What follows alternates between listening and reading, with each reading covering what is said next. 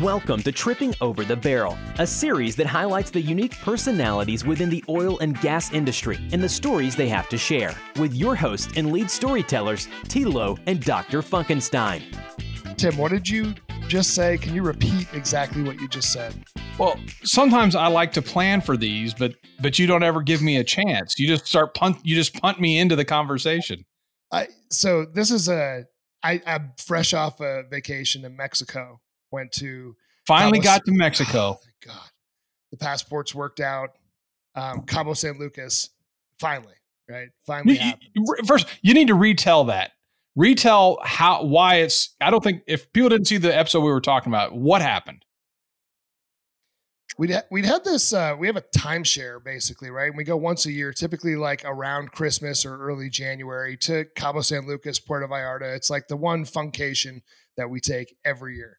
And COVID threw that off because we were supposed to go in December, but it required multiple tests and you had to wear masks in a resort. And like, who's swimming in a pool wearing a mask? So we're like, all right, let's punt that trip down to June, from last December to June of 2021. Or May. So we show up at the airport, bags fully packed, family of 5. And we start checking in and we realize our kids' passports are expired. Yeah, I'm smiling because I know what's coming. All of our bags, right? We're like, oh my God. So this was the Saturday, Memorial Day weekend, so there's nothing we could do about it. And then to find out the whole process you have to go through, it was effort, and it required, I think, 3 trips. Tim, we spoke at least on one of those. We're like, where are you? I'm like, yeah, I'm back in Aurora again at the passport agency. So we got them. Like, there was a specific window. We got them. We left. We had the full week down there and got it all right. All the pool and the all-inclusive and food, and I'm recharged and ready to go. Let's do it. So there you go. So how long you were there for a week, right? Yeah, there for a week, then came back for the 4th, fireworks, and here we are. But planning, it's always a constant. I don't plan at all. I am not a planner. I'm going to guess that Chris Roar, maybe a planner. We'll find out. No, we'll find out. But I actually call my wife, and this is a little bit, whatever. I'm just going to say it. Planningstein, because she just can't get enough of planning. I tell you, well, yeah. Similarly, my wife, when she's planning a vacation, we've got an itinerary, and if we get off of it, oh man, we could be in big trouble. It's not that. So now, Tim, if you don't mind, our guest. Okay, so we've got Chris Robart on with us. Hey, Chris. So Chris is with Ambient, and I guess we probably met 2016, maybe. You were fairly new at Ambient, and I was fairly new at OVS, and we were having conversations. Are we competitors? Are we partners? Not sure we ever actually decided completely. Sounds like competitors, then. Sounds like. But we've had a lot of conversations. Competition, getting to know each other, and of course, then just one of those random things in the oil business. You're just kind of wandering through on a solo trip to Pittsburgh, and suddenly someone yells out your name from somewhere off in the distance, and it takes you a while to figure it out. And there's Chris sitting there. So anyway, we've crossed paths numerous different times, but Chris, you're chief. What is it? Chief Commercial Officer. Chief Commercial Officer. There's too many chiefs. And at Ambient, and doing great things over there. So anyway, Chris, just give us a quick bio of you. How'd you get into the business? How'd you get to where you are? Yeah. So let's see. I have an engineering degree undergrad. Never been an engineer. I've always been on the business side. I'm certain I'm probably a very bad engineer. And my father was an energy lobbyist. I grew up in the DC area. So I always expected I would land in energy. I did not expect oil and gas. I started out with some electricity work out of undergrad, very much sort of an analyst type role. And then anyways, I started doing a little consulting work in oil and gas, and then it sort of took on a life of his own. And then I ended up building a consulting and research business that was focused on upstream oil and gas, and particularly focused on oilfield services.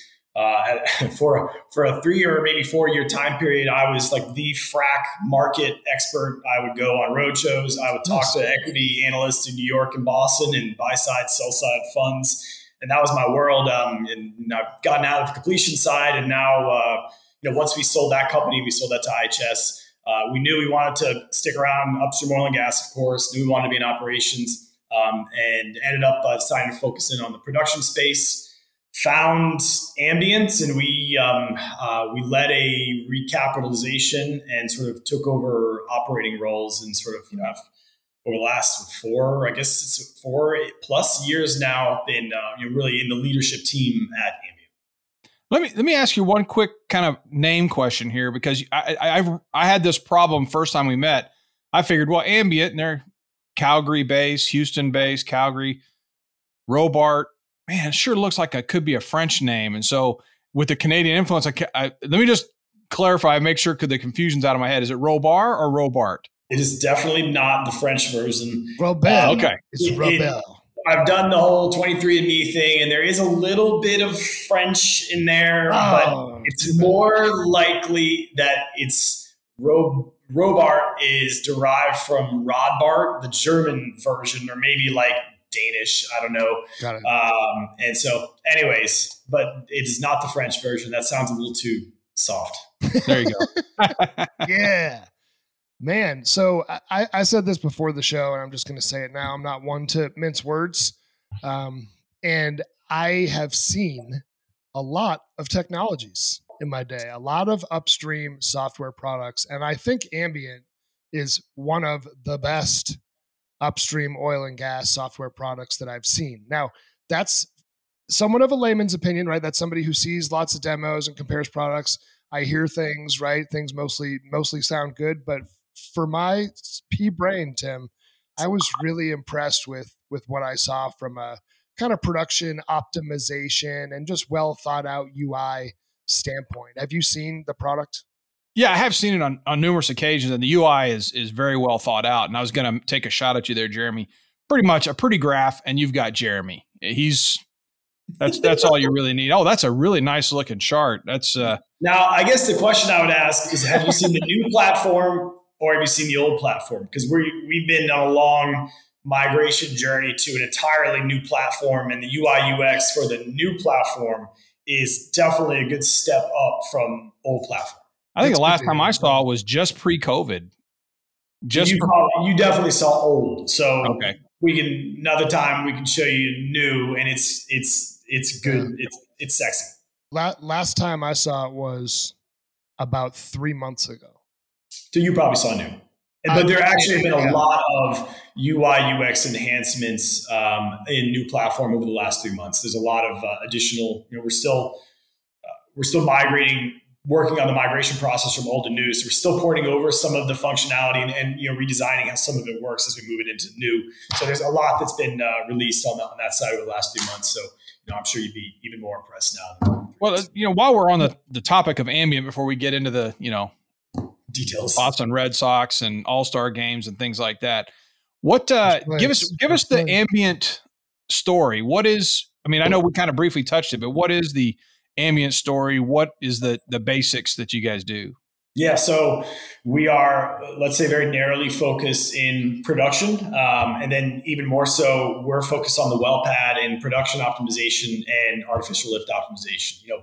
5 years ago, when we were trying to sort out which part of the value chain we wanted to be, we very quickly decided need to be an artificial lift because that's where you can impact the well and really impact production. That's where you can deliver the most value. So let's go be there, right? Let's go focus in on artificial lift optimization. So that at least that aspect of the hypothesis, which is you can go get production uplift and therefore get a lot of value, definitely is accurate, right? So we're focused, we're deep. We are a deep artificial lift optimization set of applications. We started out in just rod lift. We've expanded to plunger lift, and then we have a module called SmartStream, which is applicable to all producing wells, any producing well, no matter what the lift type is. And then we're just sort of closing out, the beta for gas lift optimization.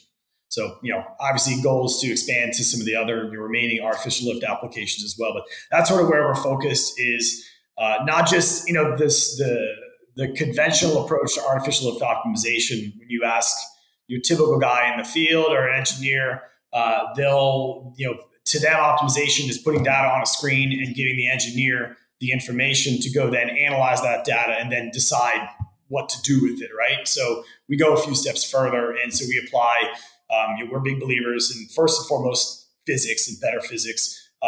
But of course, AI is great, but then pairing those two with SMEs, folks that actually understand these systems, understand the engineering of these systems, the physics of the systems, as well as folks that actually understand the hands-on realities of how you manage these wells in the field. So you put all that together, and we're trying to honestly automate a lot of the human-based workflows that live out there, from identifying various different problems to straight up controlling how these wells operate and controlling the set points that live in these control systems to begin with. So we're just tweaking the dials, which is otherwise a human activity, and we're just taking over some of those workflows.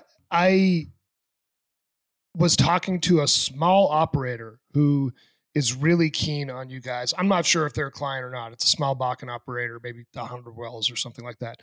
And what they said they really liked about your offering is that it puts the ability to change things, the speed and pressure and strategic components of production remotely.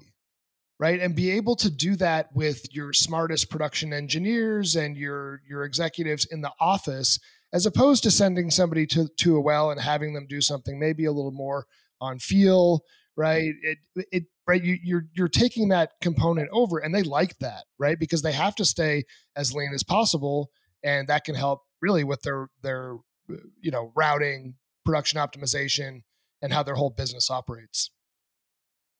Yeah, well, no, we've got a number of sort of small and large Bakken operators as customers. So I'm guessing they were a customer. I have a few in mind that it could be. Listen, the problem with managing wells, and this is something that took me a few years to really get my head around the psychology. Operations teams that live out on the field, who are mostly blue collar kind of guys. There's some engineers in there here and there, but it's heavily a bunch of operations guys who are managing these wells. There is so much data. There are so many wells, and literally they live in a constant state of fear. They are constantly putting out fires. They are constantly dealing with the next shit show that's occurred out there. Major big producer has gone down. The entire team now needs to go focus on that. All other priorities get dropped. So to be honest, they're not in the best position to think strategically and proactively about how do I do it better, because they're always putting out fires. And by the time, SCADA sort of hit the industry, starting in the 90s, and is pretty much the norm by, probably mid 2000s, certainly 2010. And by the time you've SCADA'd up all these wells, you got a ton of data flowing through your SCADA screens. There's so much fucking data. There's no way that a human can make sense of all these time series, these pieces of time series. And I'll give you an example of plunger lift. Plunger lift, when we first started diving into the plunger lift side of things and building out the plunger lift application, I had this naive idea that plunger lift was a lot easier than rod lift. Turns out, plunger lift, there's 7 different variables that you need to be, 7 different time series that you need to be simultaneously dynamically analyzed and to understand how that well is trending and how that well is operating. And, there's, psychologists that say that humans can't process any more than 3 variables at one time, to make a real decision. And so now you're throwing 7 at them. And this is like a 7-dimensional optimization problem. Humans can't do that. I certainly can't do it. So even your best humans, but then more importantly, you put it on humans that are already fighting fires, living in fear, over their head in terms of the shit on their plate, and you're just setting people up for failure. So we're just trying to take some of that workload off of the plate of humans, and there's plenty of work to go around. We're not trying to take anyone's jobs. There's more than enough work to go around. We're just trying to take some of that work off the plate. Yeah, and I think when I see that, when you have that overload, a lot of times it just goes back to rule of thumb. We need to optimize this plunger, and the guy who optimizes plungers in this area always does this one thing. He slows them down or he speeds them up, or he changes the egg timer, or whatever he does. Yep. And it's just the rule of thumb. I see this. Okay, change it. It's kind of like, the old Schlumberger frac teams that I used to talk to. Every time there was an issue on the frac site, it didn't matter what it was. All right, increase the the velocity we're putting in, increase the power. That was the whole thing. And well, we're a brute force industry. That's always the solution. Just crank it up. That'll make it better, right? Yeah. So just speed it up, do it one more time. So anyway, I did, we talked a little bit before the show about this, but so I know in the early days, Ambient was putting a box. I'm going to call it an edge box, but I don't want to insult you. But there's a box that you're putting out on a sucker rod pump or whatever you're monitoring, and pushing that that information to the cloud at whatever kind of increment. So, and I know that's changed a little bit. So walk us through edge to what you're doing now. Yeah. So, and you're right. And whether you call it an edge box or a gateway or an edge device, it's all a piece of edge computing that sits out at the well. So that was our exclusive deployment model when we first came to market, 4 or so years ago in the US. And very early, I heard feedback from customers, particularly customers that had a reasonably mature SCADA system that we've already got data acquisition. We're not spending money on new hardware. So no thanks. Sounds like cool capabilities and functionality, but no thanks to your, let's say I've got 1,000 wells, 1,000 edge devices doesn't sound very fun to me. That's just too much money, especially in an industry or a part of the industry, the production side, which they don't have big technology budgets. It's not like DNC where $1 million is kind of like a drop in the bucket, right? So that was early feedback, and I always knew, because I was sort of front lines there, especially early on in some of our sales work, that we needed to as quickly as we could, come up with an alternative deployment model, which was to be able to ingest data coming from our customers' existing sort of legacy brownfield SCADA systems. So when we started Plunger Lift, we started there. So we sort of went on this, we sort of internally just called it software only, i.e. just no edge device. But now we've expanded that to raw lift, and all of the new applications that we build. The model that we exclusively focus on is ingesting data, integrating with those existing SCADA and data acquisition systems. Now I'll be honest, these SCADA systems, mostly they live on premise. These SCADA servers were not built to make it easy to get data out. Tim, I know that you guys have spent time cracking into those and getting data out. And they were not built for that, right? So we're really pushing the limits of what they were built to do these things. Especially we want to stream data out of there to get the closest to real time we can. And it's hard. And we had a lot of battle scars along the way to figure out how to do that stably, how to do that robustly, how to know when something's broken. So we've got all this. We've hardened the data transmission process substantially over the last 2 years. So we've got lots of different pieces of monitoring and anomaly detection in there to help us enable that. But I'll be honest, we got real hung up on getting data out in a stable, consistent way. And then obviously the ability to then push commands back down to the edge via the existing SCADA system is another hurdle that we had to go figure out how to go do that effectively. So we've gotten through all that, a lot of battle scars along the way, but we came out the other end with a very robust, very stable sort of platform where we can reliably get data out and then actually get commands back down into the wells via that existing SCADA system. Yeah, nice, man. I think that was well explained and shows you just the role that automation plays broadly is expanding and it's valued, and whoever can make the most sense and really action out of that data is likely going to win. So I'm looking at your profile now. I can't believe we're not connected. 172 mutual contacts on this one. Really. Well, don't hesitate. I think I will, but I don't want to get off your page yet because now I'm doing some crack research over here. But Georgetown Prep, right, which is on the Maryland side, I believe, of DC. Yeah, it was originally part of Georgetown University in the district. In the Civil War, there was some conflict between the Northerners and the Southerners, and so they split the lower school from the upper school, and they moved the lower school out to which at the time was like super suburbs, but now obviously is pretty close into DC. Yeah. So a little blip on my radar, actually, Tim. I don't even know if you knew this. I lived in the DC area for a summer, actually, for about 3 months. And the kids that I lived with went to Georgetown Prep. Bethesda, I guess, would be like, what's the Cabin John, Bethesda right there? Yep. All I know is Chevy Chase, just because that was right. Yeah, it was right there. Chevy Chase borders up against Bethesda. Okay. So yeah, it was neat, right? And then I see you went to UVA. I went to UVA for a game. It would have been around the same time. They played North Carolina, and Julius Peppers was there. Maybe you went to that game. Who knows? That was tons of fun. And then you went over to Michigan. So some pretty big universities, right? Where are your allegiances, man? Who do you root for? Man, I don't have any sports allegiances whatsoever. I'll be honest. That's about the lowest priority on my life priority list. So yeah, so you're going to cause. So Jeremy's going to have to end the podcast now. Is my lack of interest in sports. So I can't have a sports conversation with anyone and save your life. I see your wall is filled with sports figures there. So clearly, Yeah, it's just me.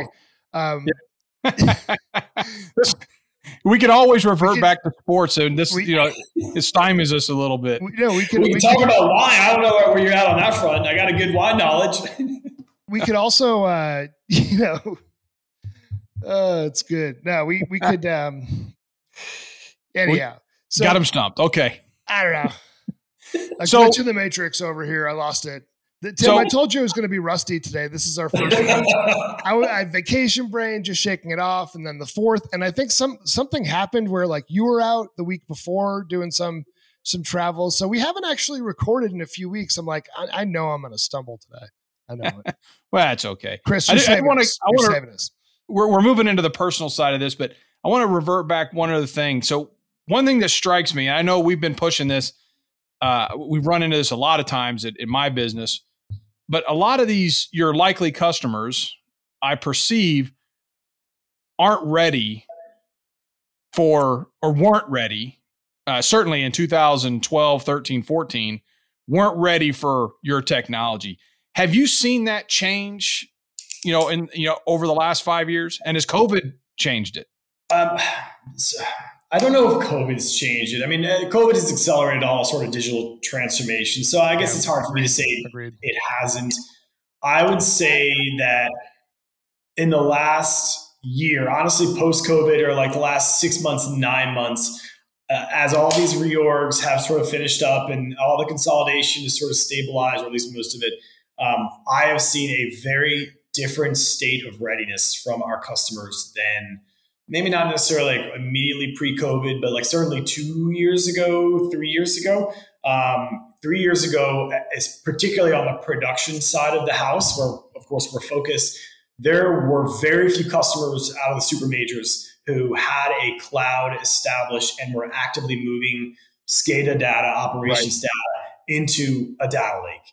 Now I'm coming across customers that are otherwise sort of perceived as not the most technology forward. In some cases, pretty big customers, bigger independents who, lo and behold, are working with AWS and have, not all of their SCADA data, but some of the core SCADA data moving into a data lake. They're sort of figuring out how to create value out of it.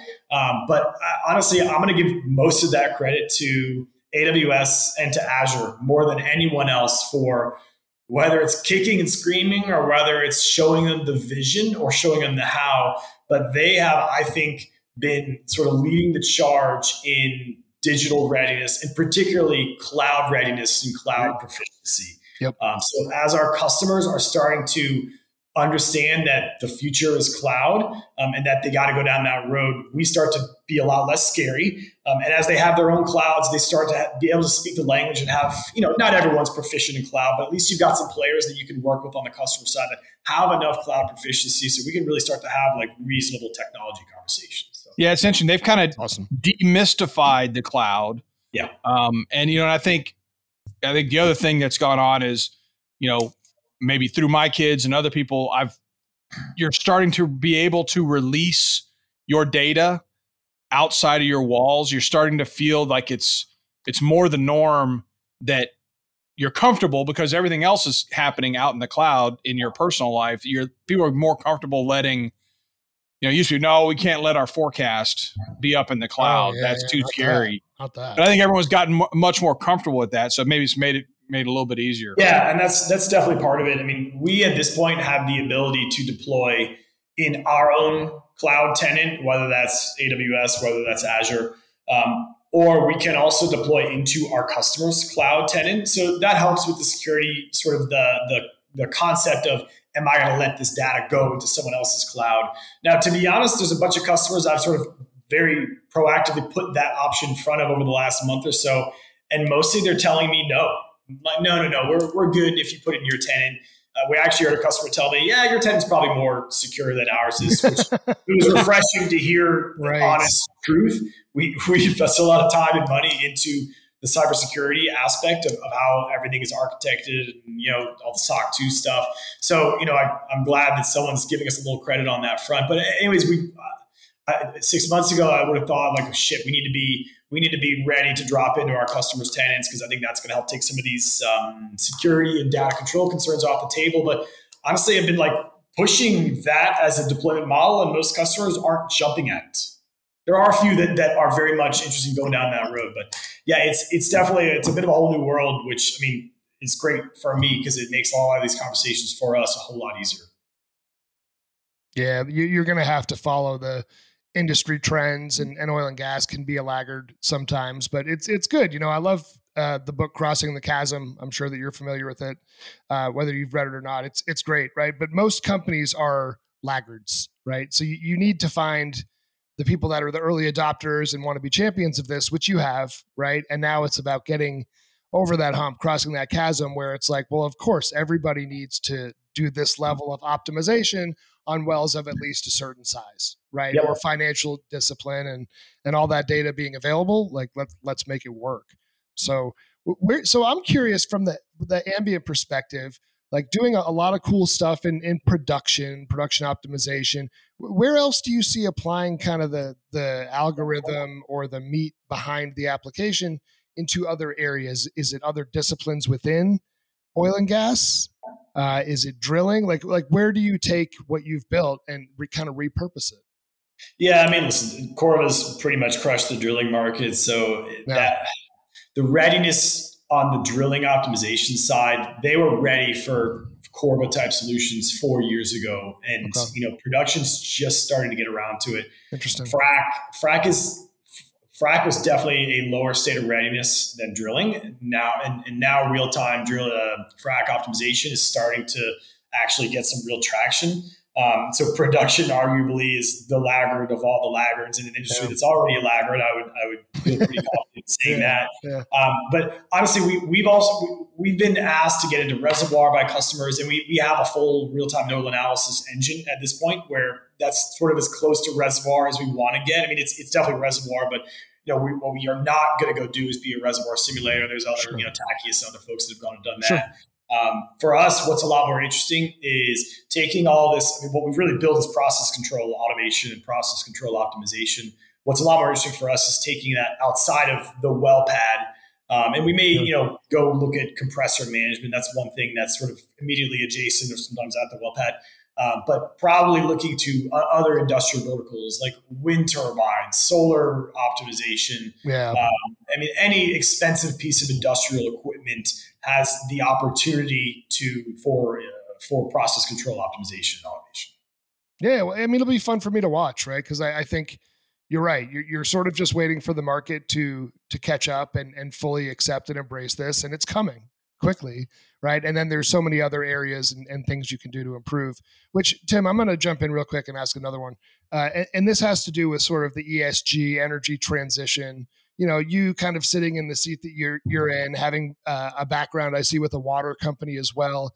How do you leverage what you have, or sort of what's your view on applying technology toward the ESG movement versus, a lot of, maybe a little bit of fluff and stories people don't understand?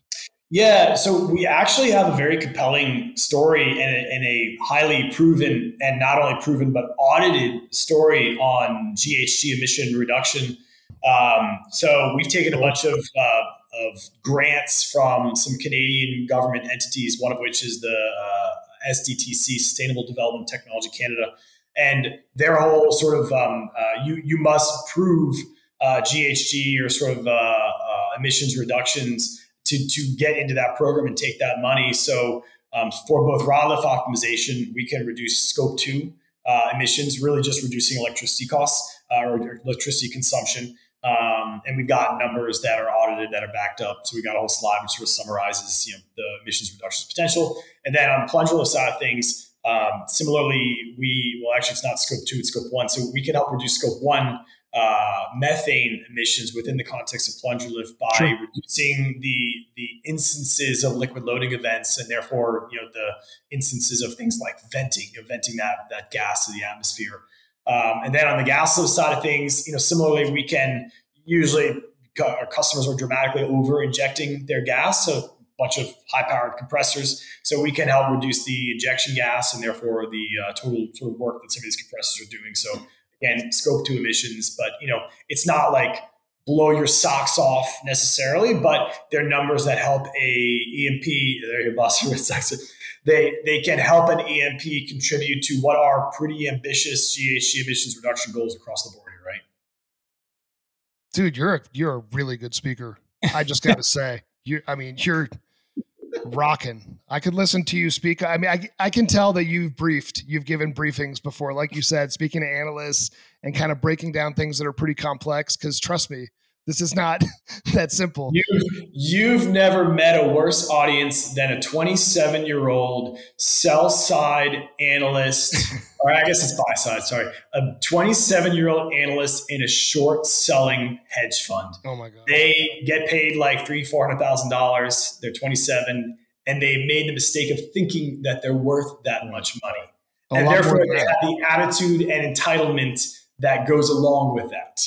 So they're just going to throw spears at you the whole time. Oh, it's the worst. They'll pepper you with questions. And I'll be honest, I knew my shit at the time. So I could answer pretty much all their questions with a very, an answer backed by evidence and real world anecdotes. But they would never let you finish a question. Right. You would get 10 seconds into your response and it would hit you with a new one. And then it hits you with a new one. And it's incredibly frustrating and honestly disrespectful. But anyways, no longer need to go deal with that too much. Yeah. So I was looking, at your background, and that is an interesting segue. You were obviously you exited a company to IHS. I guess you sat there for whatever period of time you were required to sit there. It was about 9 months. Yeah. No, right. We had no lock-ins with IHS. That's not really how IHS does. Did you know Chris Hansen?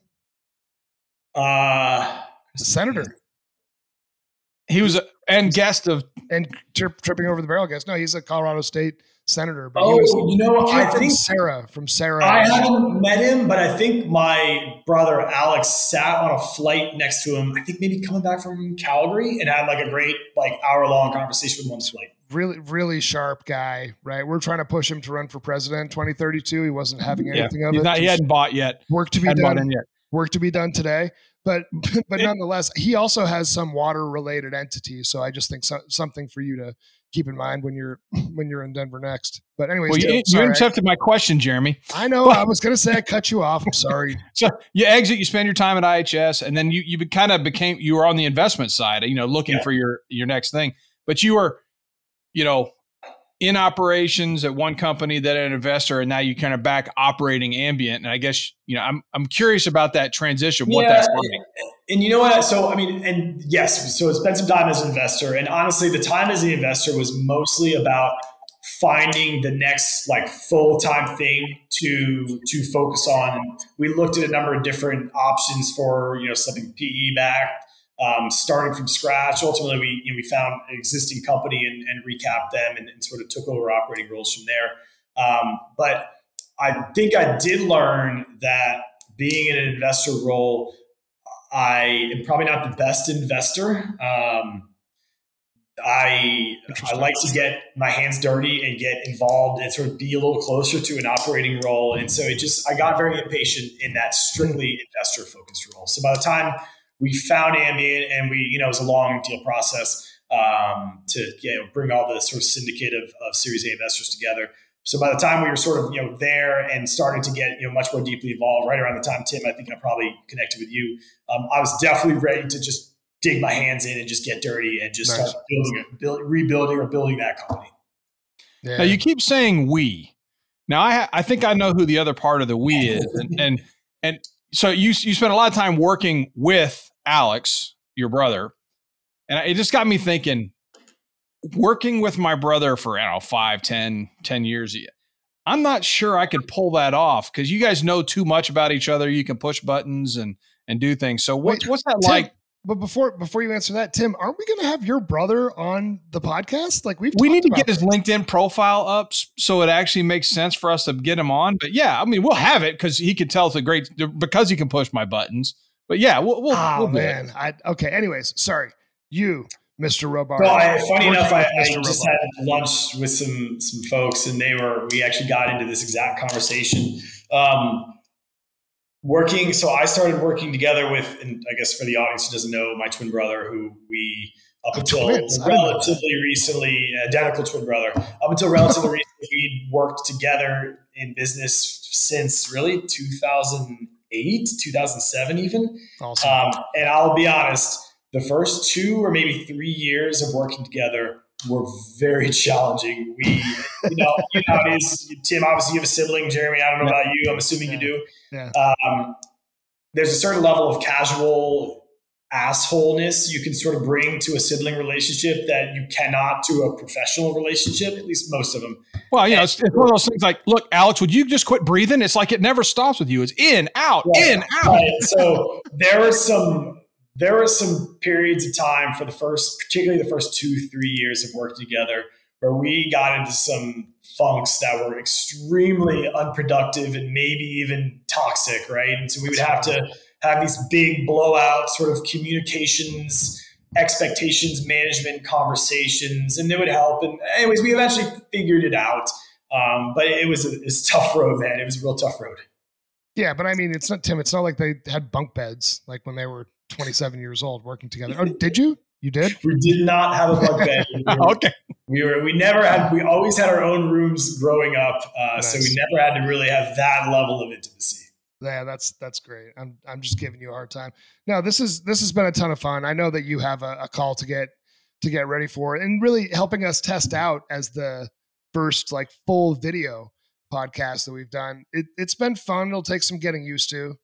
But I think I thoroughly enjoyed this. My last question for you then, as we wind this thing down, is going forward, will the financial industry be able to swallow its pride and come back and allow the rig count to increase and drilling to go up as we start to approach $100 oil? Will that be allowed to happen from the finance market? Because if the money is available and oil's $100, people will drill. Some money will flow back. Maybe not to the same level of exuberance that we saw back in like 2011 and then 2014 again, or maybe 2015. Maybe likely not to those levels, but the money will come back. If there's money to be made, then it will come back. That's what I'm saying. Money will come back. I think that this whole GHG and HSE part of the story, everyone's got every portfolio company, every public entity needs to have a convincing story to tell, because the investors need a convincing story to tell to their limited partners, right? So exactly. I think everyone will have to get their shit together on that front and not just have a story, because mostly it's just been a story to date, right? But I think they'll actually have to have actions demonstrating what they've done to back that up. And that's when some of the institutional investors will start to be a little more comfortable with dipping back into that water. But I don't think it's going to be like, it's not going to be the wild, wild west again. Man, I hope not, honestly, because what happens when, rig counts climb, supply chain tightens up, prices get crazy, and, everyone can make money at $100 oil, right? And then, what's the old T. Boone Pickens line about when the oh shit, I'm going to butcher this analogy, but when I'm blanking on the damn word here, the tides, there we go. When the tide falls, you see which boats sink or something like that. This is the worst analogy I've ever heard. You get what I'm saying, right? We're not editing that out, Chris. That's going to stay in. Sorry. We screw up, you screw up, you're human. Anyways, I knew I was getting into trouble as soon as I started because I couldn't even get the words in my head. I know the feeling. We have hours and hours of content where I just simply don't remember what I'm saying. But nonetheless, make sure that you say hi to Autumn Shisha for us. Tim hired Autumn like a month after he hired me at Energy Navigator. It was very, very familial. Love Autumn. And really appreciate and respect what you got going on. But to look back to an earlier part, when I saw Chris in the airport in Pittsburgh, he had just gotten out of a 6-hour car ride with Autumn. It's true. Oh my God. He looked worn out. She could talk the whole time. I don't doubt that. She'll talk your ear off, man. That's awesome. All right, guys. Appreciate you having me on here. I've enjoyed the conversation. Jeremy, it's nice to finally meet you in person, sort of here. Good to see you again, Chris. And looking forward to keeping up the conversation. Absolutely. Take care, brother. Thank you, brother.